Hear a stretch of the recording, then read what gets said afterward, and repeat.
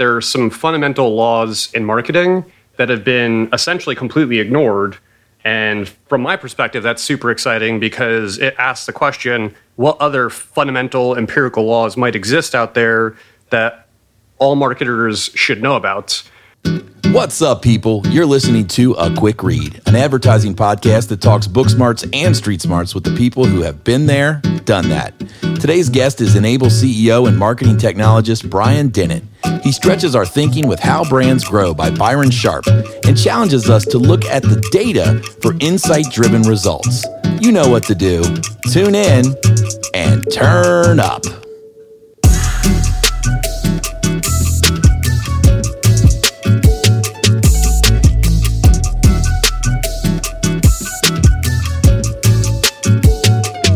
What's up, my man, Brian? How you doing? I am good, sir. How are you? Doing good. Now you're up in Grand Rapids, right? I am for the moment, although in 2 weeks' time I will be reloading to Austin, Texas. Okay. Well, both are great cities. We were up in Grand Rapids just a little bit ago. They got some good food up there. They got some nice things. A little garden, a big giant sculpture garden to go visit. It's got all the stuff. Yeah. Grand Rapids is definitely a nice little city, and the thing that always surprised me is how nice the beaches are up here. Yeah, oh yeah, man. The lake is just the best. So for those of you who've never been up that way, come out to the Midwest. We got something to offer. So all that to say, man, I'm excited you're on the show. For those who listen to the show, I try to bring on people from all over, different shapes and sizes. And I've had a chance to work with Brian as a creative technologist. And so he's going to share a lot of his journey today about how he helps drive those insights from data. And so that's how I'm connected. But Brian, before we jump into that, man, we've got to find out, how did you come to the conclusion that you were going to pick this book? How Brands Grow? Yeah. With Byron Sharp.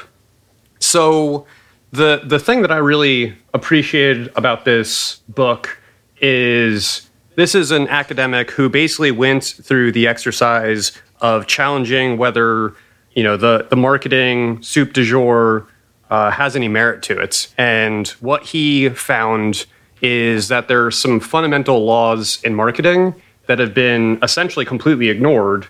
And from my perspective, that's super exciting because it asks the question, what other fundamental empirical laws might exist out there that all marketers should know about? His big thing is the whole double jeopardy law, that essentially nothing else matters other than growth, like loyalty and churn and all that stuff is secondary to growth. And to grow, take some tactics that are not necessarily intuitive to the modern marketer. And he's like a big proponent of like going back to basics and more mass marketing and things like that. So it sounds a little nerdy. Like we're getting into the data here a little bit. We're getting into some science-based thinking stuff. Is that true? Yes. So I am definitely a bit of a nerd when it comes to these kinds of things. My background is technology and information systems.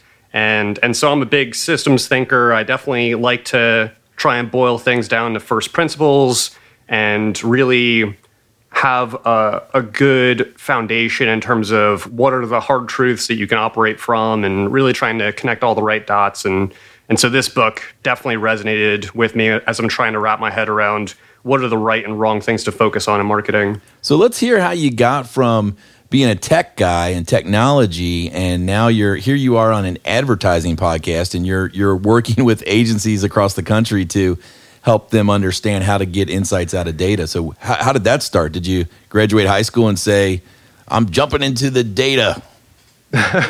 So almost. I definitely started out thinking I was going into the comp sci type domain. Originally thought I'd probably end up more in like IT security, maybe even do like a 3-letter agency type thing.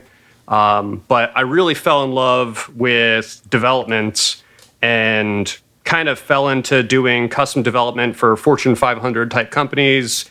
So, worked with Colgate-Palmolive and Burton Snowboards and Johnson & Johnson, and learned a lot about custom development and process engineering and all that kind of stuff. But in parallel to that, always had these entrepreneurial interests, and a lot of what I ended up digging into was this whole niche of digital marketing and the psychology behind marketing. Like, that was stuff that I just really geeked out on. And now that I'm doing the entrepreneur thing, it just kind of seemed natural to pursue those interests a little bit further. Yeah, no. Well, it sounds like, that systems thinking type of thing brings us sort of to that first idea. This book, he really starts to talk about operationalizing marketing. In the beginning of the book, he makes a parallel and connects the dots of how, when you think of an architect, they come up with these amazing buildings and they're beautiful. It could be the Taj Mahal. It could be something as wild as like a Frank Gehry. But those buildings, as beautiful as they are absolutely following the rules of physics, and they have to be able to hold weight, and you can't just throw something else onto it just at your whimsy. So you have to sort of play by the rules. And he starts to make a parallel back to the data and marketing, saying that in some ways marketing operates kind of similar. Like, there's some rules you have to sort of follow, or there's rules that you could sort of find in the insights. And so I guess talk about how that's been true in the work that you've done in your career, whether that's, you mentioned Burton Snowboards or Colgate. How has starting to think about, marketing in this a little bit more scientific way started to emerge and pan out in your career?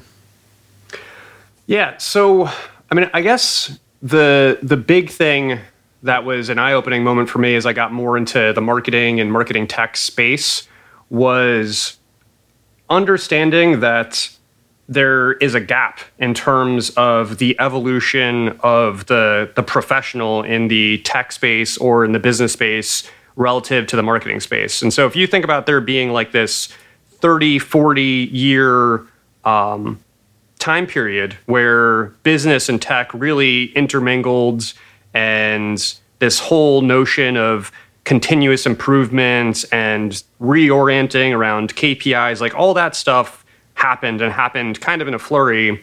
And then marketing has kind of been on its own little island, because in part marketing is fuzzy inherently, right? It's like there's KPIs, but it's hard to know like real truths about them. It's hard to disentangle all the effects that lead to those KPIs.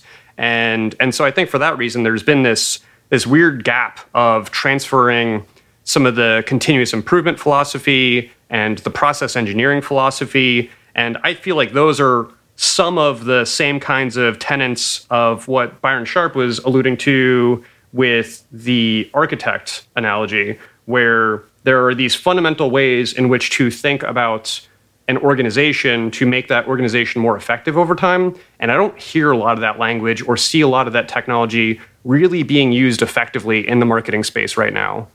Yeah, I think oftentimes it seems like there's a lot of sort of flavor of the month, like what's the new trend that's happening? We should be trying this. We should hop on TikTok, or we should be, posting this type of content, or, stories, or whatever it might be. So it definitely seems like in the space, there's a lot of sort of what's working, copycatting, those sort of things. And if I'm hearing you correctly, maybe there's a way that offers maybe a little less risk, maybe a little more strategy, a little more certainty, a little more, hey, let's just look at the data and look at history for how these things sort of play out. Is that kind of what I'm hearing? Yeah. I definitely think there's an argument for going back to the basics to some extent. Like, I think one thing that if I try and look objectively at what has happened in the marketing space and how marketing tech has kind of stolen the narrative and ran with it, like if you think about like paid media and how big that's become, or this whole emphasis on churn and customer cohorts and retention, like a lot of that stuff, I watched that bubble up from nothing as the SaaS model came to fruition in the tech space. And technologists are very good at selling to themselves. And so I feel like a lot of marketing tech was oriented towards themselves as tech was finding its footing with these SaaS models. But along the way, they kind of took the rest of the marketing world for a ride. And I think a lot of those tools and techniques and philosophies, while they have a place, I don't think that those are necessarily the right techniques or the right things to focus on. And I feel like there's a moment now for like hitting the reset button and really just trying to figure out what are the things that marketers should care about, like what actually matters. And from my perspective, it's really cool to think that there's this moment where every marketer can kind of take a deep breath and kind of reinvent themselves, reinvent their organizations, and really just focus on what's working. So the next question the listeners have right now, they're like, okay, he just sounded like he's alluding to that he might know what matters or how this works. So do you have a good example or maybe a case study of where this sort of idea of operationalizing marketing might play out, or what does it look like on the ground? So, I mean, some of the work that we've done, Enable AI and Leap, is kind of in this vein, and so if there's this overarching hairy problem of we need to figure out how to create an environment for continuous improvement in marketing, the place that we've opted to start with is on the whole social media analytics and competitive cohorts market research space, in large part because there's so much data so readily available in that domain. And really what we've been trying to focus on is, can we get better at putting the data in a place with a user experience that's good enough so that we can really shrink the time to insight, really expedite the ability of the creative director or the marketing research strategist to quickly understand what's going on for a brand, for their competitors, start to build up that anecdotal experience, and then be able to go out and do their thing as subject matter experts. And we do that by applying a whole bunch of machine learning, AI magic to just describe data more effectively, allow you to drill down into that data more effectively, to constantly shrink that time to insights. But from my perspective, it's all about empowering the creative, empowering the human, empowering the strategist so that they can go out and do their thing. Because again, you're the subject matter experts. The technology should just be enabling you. Yeah. So it sounds like you're setting up kind of a second big idea, is that really when you apply this thinking, it's about provoking and inspiring the insights out of the data, right? So it's about telling a story and saying, hey, because of these patterns, because of these laws, because of these histories that we can see in marketing over time, because we've been able to put a structure, operationalize, so to speak, we can start to draw insights that can, create some really interesting things. So do you have an example, or have you seen, or maybe there's been a space where you guys have been experimenting, or you've sort of played, or you've observed where this sort of thing has happened when it comes to insights from the data? So what does that look like in your world? Specifically, let's keep it focused on social media. So I think a lot of people are looking at social media and they're wondering, okay, what does this even mean? Like, I've got these likes, these reactions, these user engagements. So what? Where does that for you turn into, where does the machine learning convert that to insight?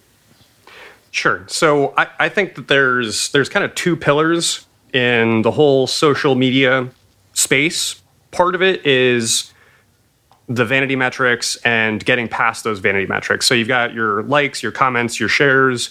Those are a reasonable proxy most of the time, but they do fall short often enough that you should probably be thinking about going past that. And our solution to that is doing these blended performance ranking systems where we take the vanity metrics, but then we also look for things like comments around advocacy or comments around purchase intent, and we take into account sentiments. And so you can start to kind of put things in buckets of what really had good, healthy, strong engagements that aligns with your business goals, what maybe had a lot of engagements, but it was more controversial, and what maybe had a lot of engagements that was super vapid and it was just, cool imagery or super entertaining, but didn't necessarily move the needle for the business. And I think all of those three things have their place, but I think it's important to be able to take a step back and acknowledge that the vanity metrics are just showing you high, low without the nuance of which of those categories they fall into. And so the first part is just understanding what kind of engagement you're actually getting, and is that the kind of engagement you're trying to optimize for?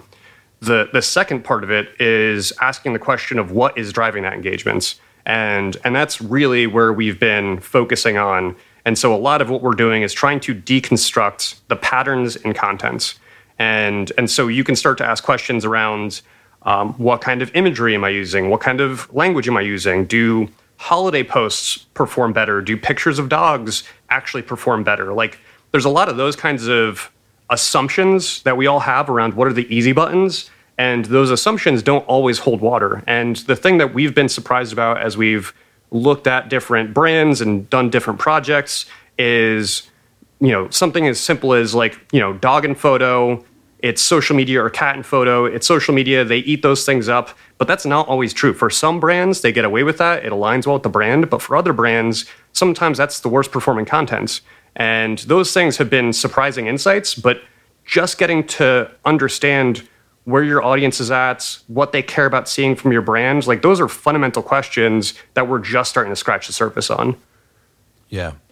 Now you mentioned, AI. My assumption is back in your early days, some of that stuff wasn't as readily available. So, take us just back a little bit to draw on, what's built, how this is built upon where you are now. What are the things you observed in a more, analog or in an early sense in your career that you started to see and like some of this thinking and these ideas that have culminated into, I assume, what you've coded into this sort of AI or sort of algorithm or whatnot? If we deconstruct the AI, what are its binary parts, right? Like, is it's turning on authenticity, it's turning off fakeness? Like, what? Give us a little insight into that from a layman's term. Like, what's really driving this type of thing? So I guess the hard thing about AI is that it's been oversold as being able to solve everything. Artificial general intelligence is coming. Like, there's definitely been a lot of effort to hype up this technology. And there are definitely cases where it is super impressive what it can pull off. But there's definitely hard limitations to it. And, there's conversations now in the space around bias and all that. And so we look at AI fundamentally as a new technology to describe all the marketing data that's out there. And there is a tremendous amount of marketing data out there. And so if you before were going through an exercise of scrolling through a Facebook page to try and understand what's going on there, like that exercise that you were going through, we're trying to figure out how to best replicate that so that you can look at some data visualizations and anecdotally start to understand those trends. And so, things like how much emphasis is there on product shots, or how much emphasis is there on family or, motherhood or whatever, depending on the brand. Like those things can start to be captured through various clever applications of computer vision and natural language processing. And that's all we're really trying to do, is replicate the grunt work so that you can then go out and do the hard work, the fun work, which is how do I build creative around these trends and insights. And like the term you threw out there before, the provoke and insight, the provoke and inspire, the one of the terms that I've been throwing around lately is creating the fire hose for inspiration. Like what I want to do is I want to be able to take 100,000 posts and boil them down as fast as possible and then provide you the most useful, concise visualization so that you can have your little eureka moments on like, oh, this is a gap. This is a thing that works well that we're not doing enough of. Let's press that button harder. Yeah. And so, yeah, it sounds like what you're talking about, removing the grunt work, right? Because normally that would be maybe a strategist or a copywriter or somebody spending a couple of days, diving deep, looking for patterns, looking for things that are interesting, looking for outliers. And it sounds like being able to have something else do that for you is really, a way to elevate so that you can spend more time doing what you want, which is being creative. So That's I wonder, is there any parallels? This is maybe like a tangent, but I'm kind of curious, as you guys have built this and thought about it, are there any parallels to this just in like the human approach? Like if you think about how we interact and like the patterns of like behavior, like, we have our day, we have, we eat our meals, we interact with people, certain things we say give us more pleasant reactions, and so we say more of those things. Other things we say, they don't get pleasant reactions, so we quit saying those types of things. Do you think that some of this, when we talk about big data, but do you think as creatives and as people who work together, there's something also to learn here about like just as people, as individuals, of how we process our own like small data, day-to-day data? I just thought that was kind of an interesting, when I think about things like provoke and inspire and thinking about our business, which is really built on people. Has there been anything along the way that where you feel like, wow, some of the stuff we're learning here really has some like everyday relevance to our lives? I really like the analogy you're coming up with what you described as small data for like how you go through your day-to-day and your personal interactions. Because one thing that I think is a bit of a misnomer is what is big data? And if you think about like a human as a bunch of sensors, the amount of micro interactions that happen during a conversation that you're subconsciously picking up on like, oh, like maybe that was a word that rubbed someone the wrong way, or that joke, didn't fall as well as I thought it would, or whatever the case may be. Like there's like this really tight feedback loop when you're interacting with people that we're all really adept at ingesting. And I think if you look at brands through that same kind of lens, the feedback loop is there. It's a little bit slower. It's a little bit harder to understand, but I feel like companies in general have not done a great job of figuring out how to ingest that feedback loop. And that's a big part of what we're trying to get at. And like I like that analogy a lot in terms of, just how good you've gotten over your existence, your whole lifetime. Like brands have that same kind of time span that they can really understand and deconstruct.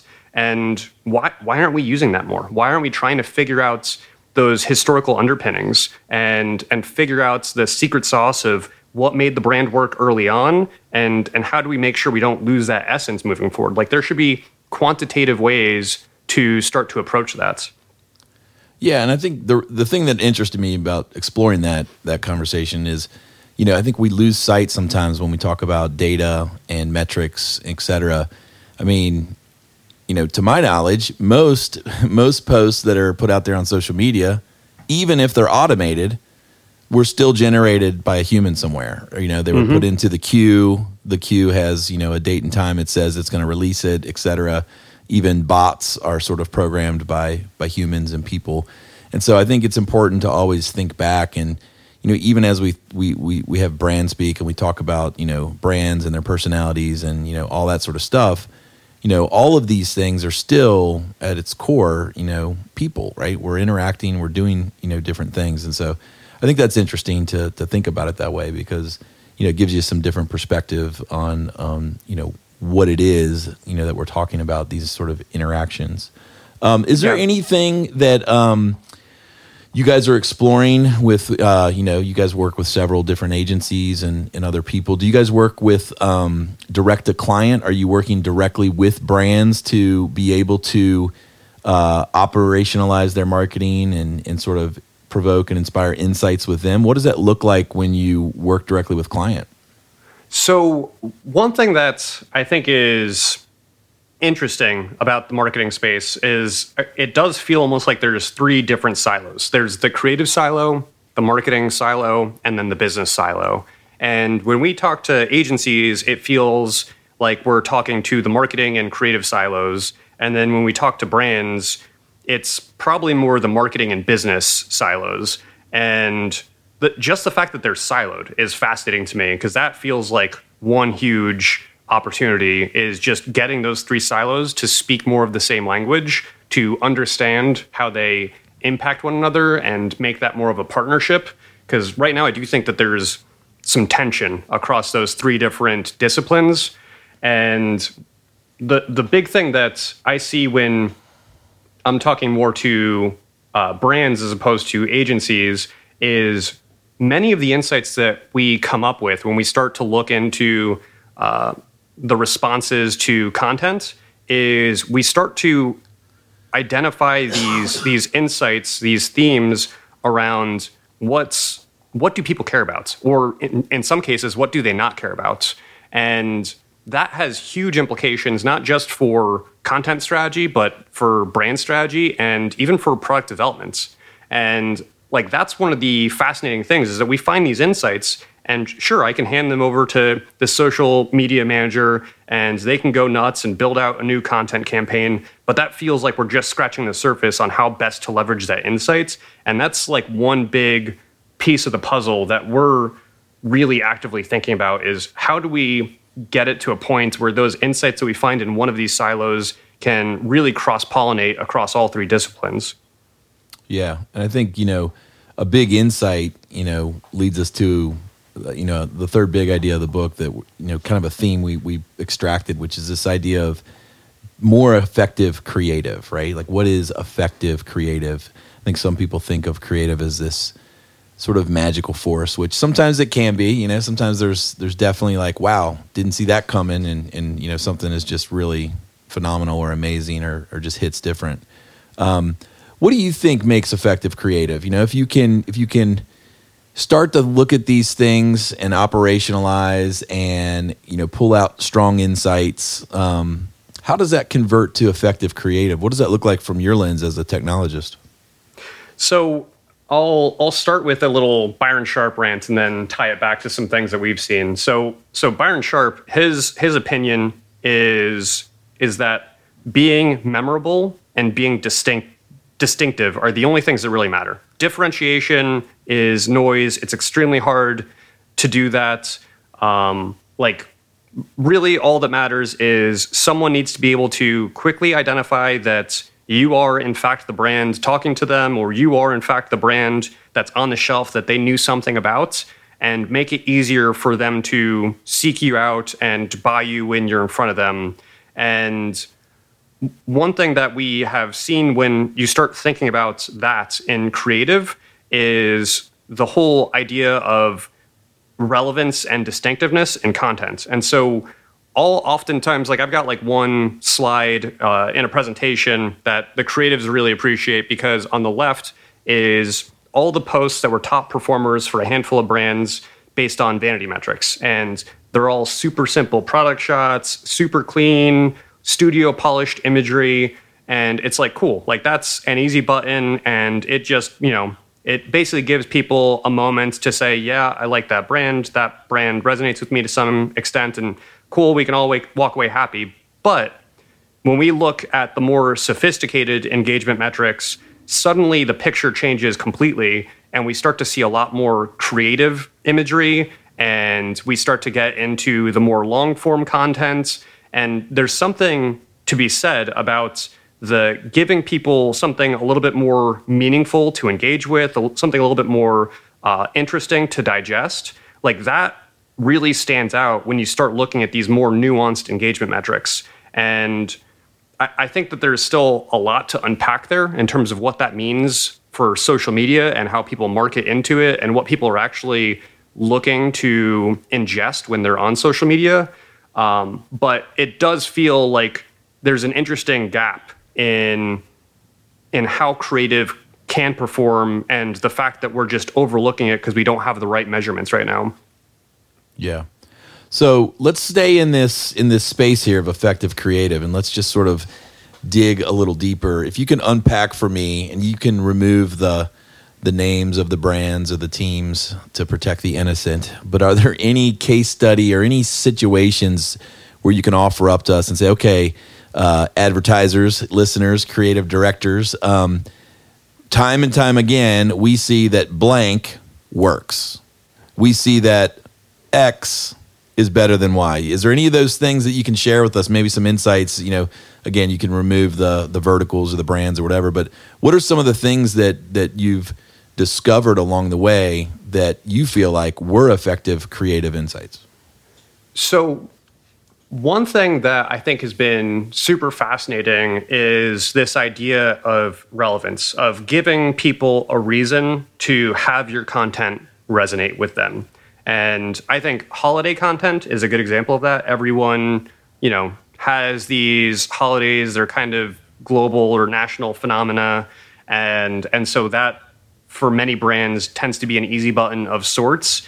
But I think that same lesson goes way further. And a good example of that is I have started to see a pattern emerge where if you're putting out content and you have the opportunity to enumerate more, so like if you're, I'm trying to think of a good example, but if you're, let's say you're talking about travel, you're a travel brand, and rather than just talking about your service, talk about your service in the context of all of the nuanced things. So if you're the airline, then talk about not just the airline service, but talk about the headphones that they might have wanted to pack, and the fact that they're going to listen to a podcast, or they're going to read a book, or they want their pillows so that they can sleep through the flights. Like, creating more of that surface area so each individual person that runs into that content can say, yes, like some part of that really resonates with me because that's how I travel.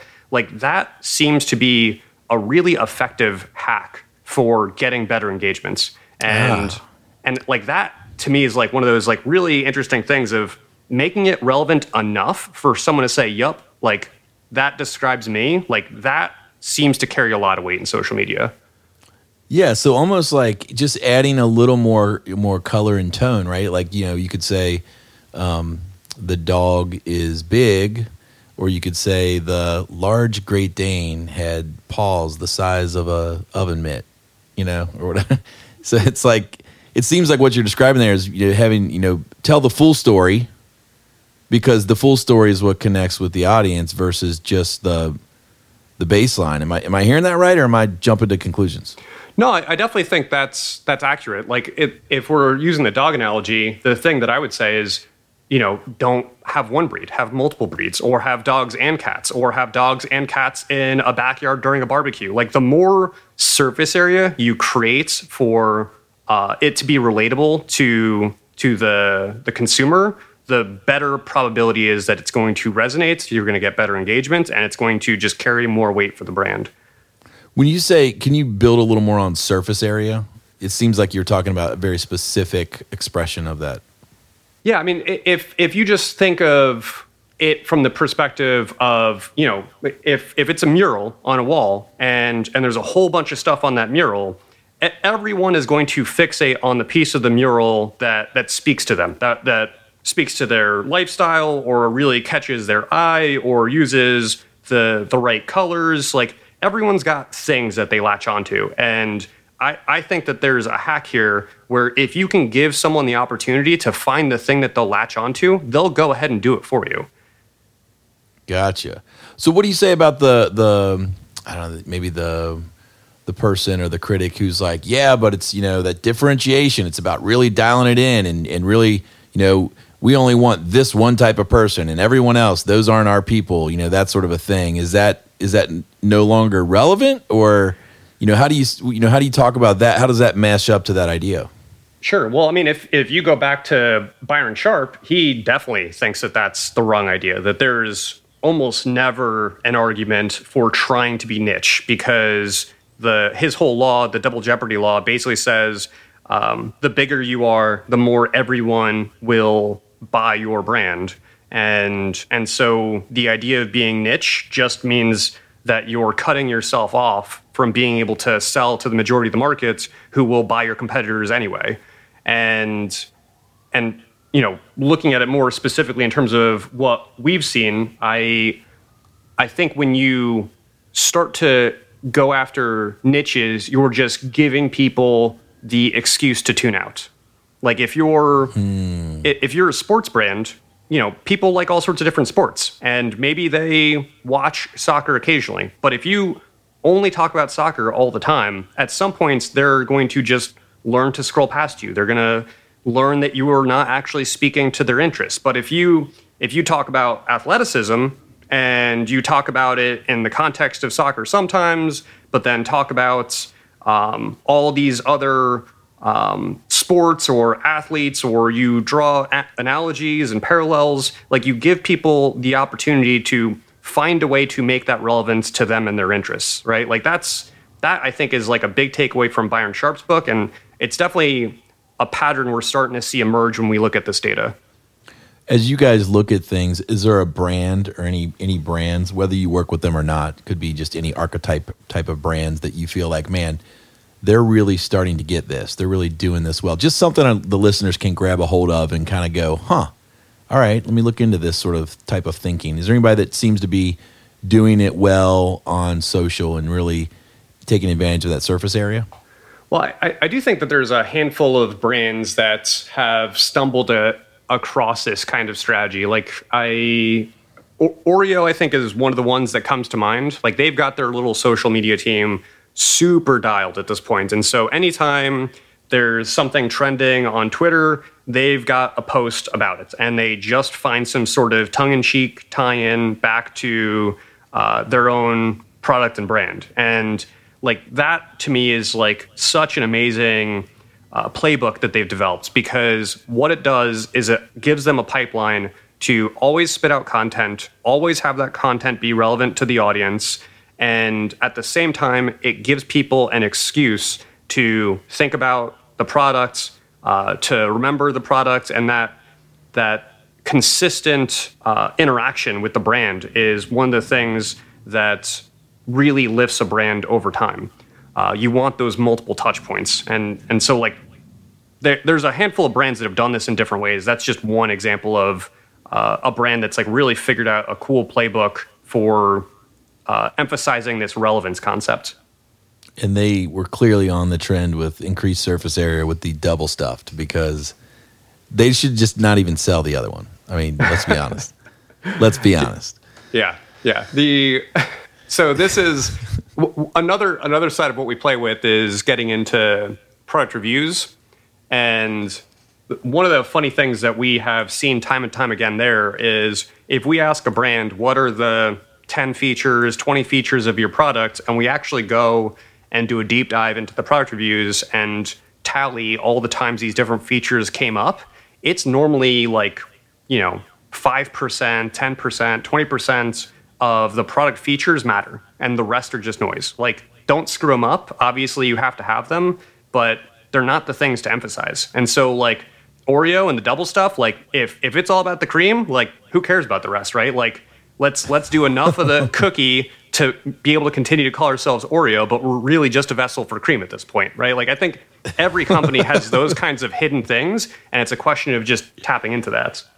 Oh man, I love that. And to me, that's what I think we're talking about when we say finding an insight, right? Because that's something a creative team can work with. They can write a creative brief that says we're all about the cream. We want a campaign that's all about the cream. And then all of a sudden, where does that go? Where do you discover that? Where does that lead us, And that's something that would maybe not happen if we didn't think it was all about the cream. If it was about, the twisting, if people really loved twisting them apart when they ate them, that's a different creative brief, right? That's a different insight. So I'm starting to see here what you're pointing towards, and how this sort of works. So is this something that, I guess, do you think this is something that's accessible, or is it really only companies, like yourself and other companies? I know there's other AI companies out there doing these types of things. As a technologist, looking at it, from outside of your company, just as a marketer in the space, is this something that is accessible directly by brands, or do you really think it involves the relationship between AI technology company, agency to potentially interpret, and brand to supply the sort of data story that needs to be sort of solved? Is it an interrelational ecosystem, or do you ultimately think that the marketplace will drive this to where every brand will just have their own, social data AI technologist? Yeah, I definitely think that it will be more of an ecosystem. I think as the hype cycle is starting to wane a little bit on artificial intelligence and machine learning, I think one of the big sobering truths is that this stuff is not easy, that building the team is expensive, and ultimately there's a big difference between having data and having insights, and figuring out the path from all the data you've collected to the insights takes a whole bunch of moving parts. You have to be able to clean out the data. You have to be able to ask the right questions. You have to know the right algorithms to apply, just rotating and transforming the data so that you get it into a shape where now the right people can view it and digest it properly. Like, all these things take a certain amount of expertise. And I think that as time goes on, brands and agencies will start to have more and more people that are more data savvy so that they can digest these things more effectively and maybe open up the aperture in terms of the kinds of things that they can digest and turn into actions. But I think the whole idea of corralling the data and massaging the data into the right place, like, that will continue to be specialized. And so I think it's more a question of how is the industry going to figure out these partnerships. And as you've seen in the rest of the tech worlds, there is definitely a weird, like, winner-take-all effect that oftentimes happens in tech. And so I think that is the bigger question, is as we go further down the rabbit hole of these bigger and bigger machine learning models, who is going to have the most useful models and be the best at putting them into practice. And our hope is to just be really good at putting them into practice.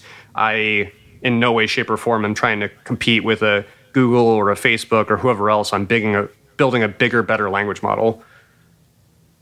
Yeah, so it sounds like, the data's out there, right? Anybody can go get it. It's there's ways to mine for it and have strategic partnerships to get specific data sets.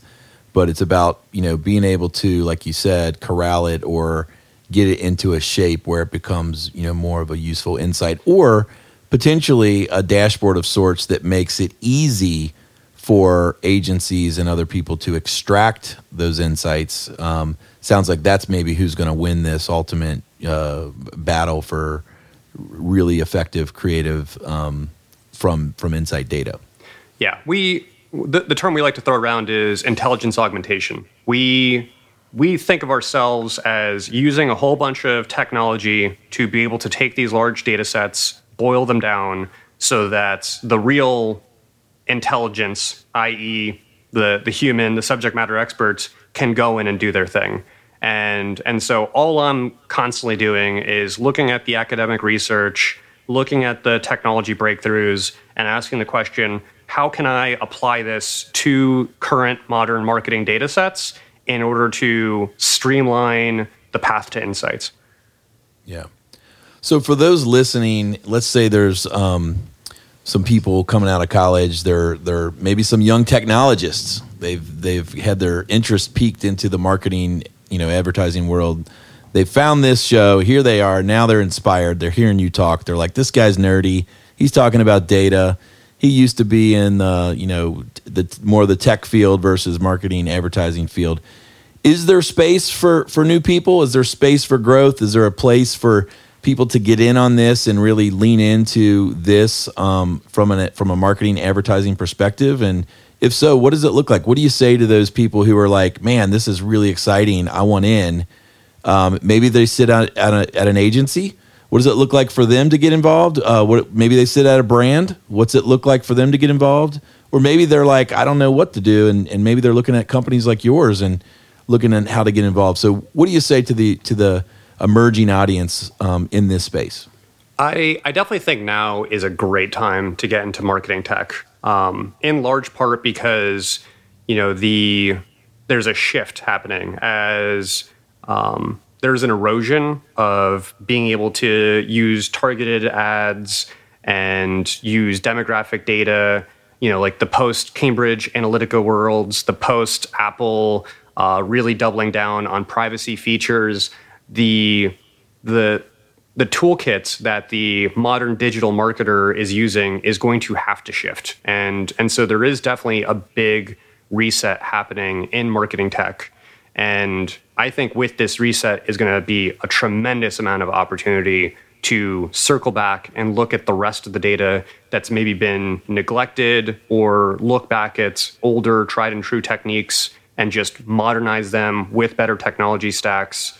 And so I think that like the race is just beginning to think about what the new modern marketing tech stack looks like, because I think it's going to finally go beyond just paid media. It's going to finally go beyond just reskinning recommendation engines. And so if we go past those simple tricks, what are the ways that we start to think about marketing in the modern era? Now, we're talking modern era, but what about the old schools, right? You know, I always like to try to address all the audience, you know, people who are listening.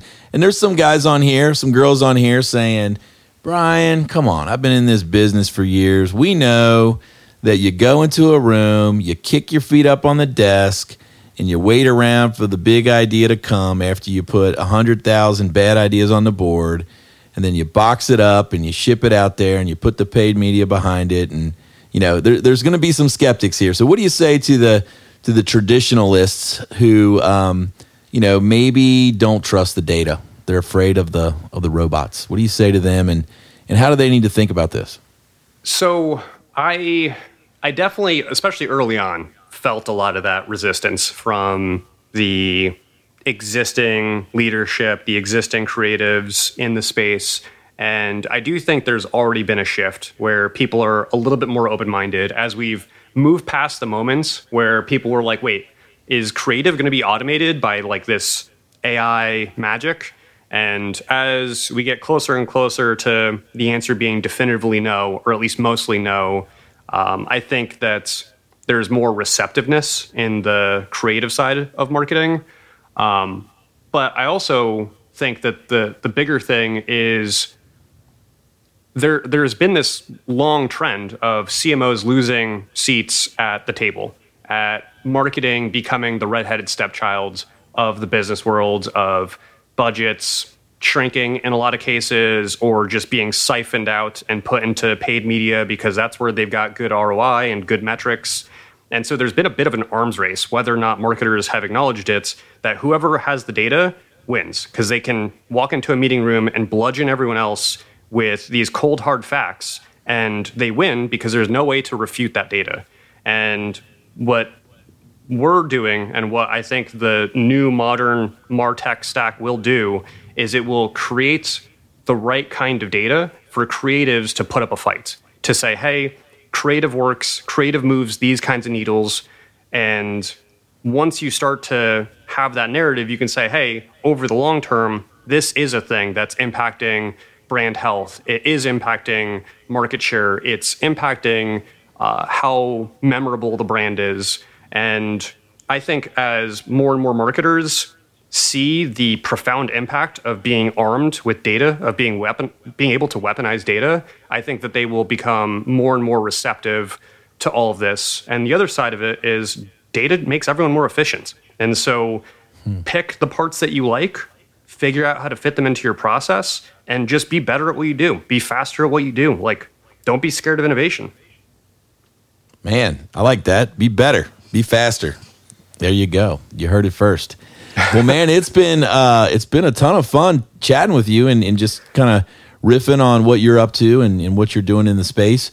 If people want to get a hold of you, if people are like, man, this guy's interesting to me. I like what he's saying. I like that he chose this book. I like how he's thinking. How do they get a hold of you? So my email is brian@enable.ai, and I am always happy to talk shop. The way I look at it is we have just scratched the surface in how to create a better operational model for marketers, and I am constantly hungry to hear about the plight of marketers and how we might solve those things, and I'm always looking for what's the next problem we're going to tackle. So please do feel free to reach out. Well, there you heard. There it is, people. He gave you the secret sauce to get a hold of him, to talk shop about this sort of thing, what the future holds. Look, this is all about how brands grow. We've got some great conversation starters with Byron Sharp's book. Go check it out. If you like this conversation, if you enjoy this podcast, definitely go to iTunes or Spotify. Subscribe. If you'd like to leave a review, that's great. If you do, I'm sure I can have Brian run an algorithm to see whether or not your review is legitimate or not. But either way, we appreciate you. And as always, every other Tuesday at 6 a.m., we drop a new episode.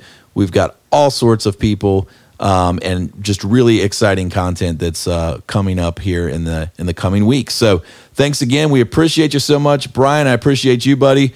I'll see you sometime in the near future. I know we're going to work on some projects together. And just thanks a ton, man. I appreciate you. Brandon, always fun talking to you, riffing on things. I appreciate you having me on the podcast. And I'm sure I'll talk to you soon. All right, man. All right, guys. Thanks for listening, and we'll see you in 2. Cheers. Hey there. I hope you enjoyed the conversation. If you did, please subscribe on Spotify, iTunes, or wherever you listen to podcasts. Join the conversation on Instagram at A Quick Read Podcast. See you in 2.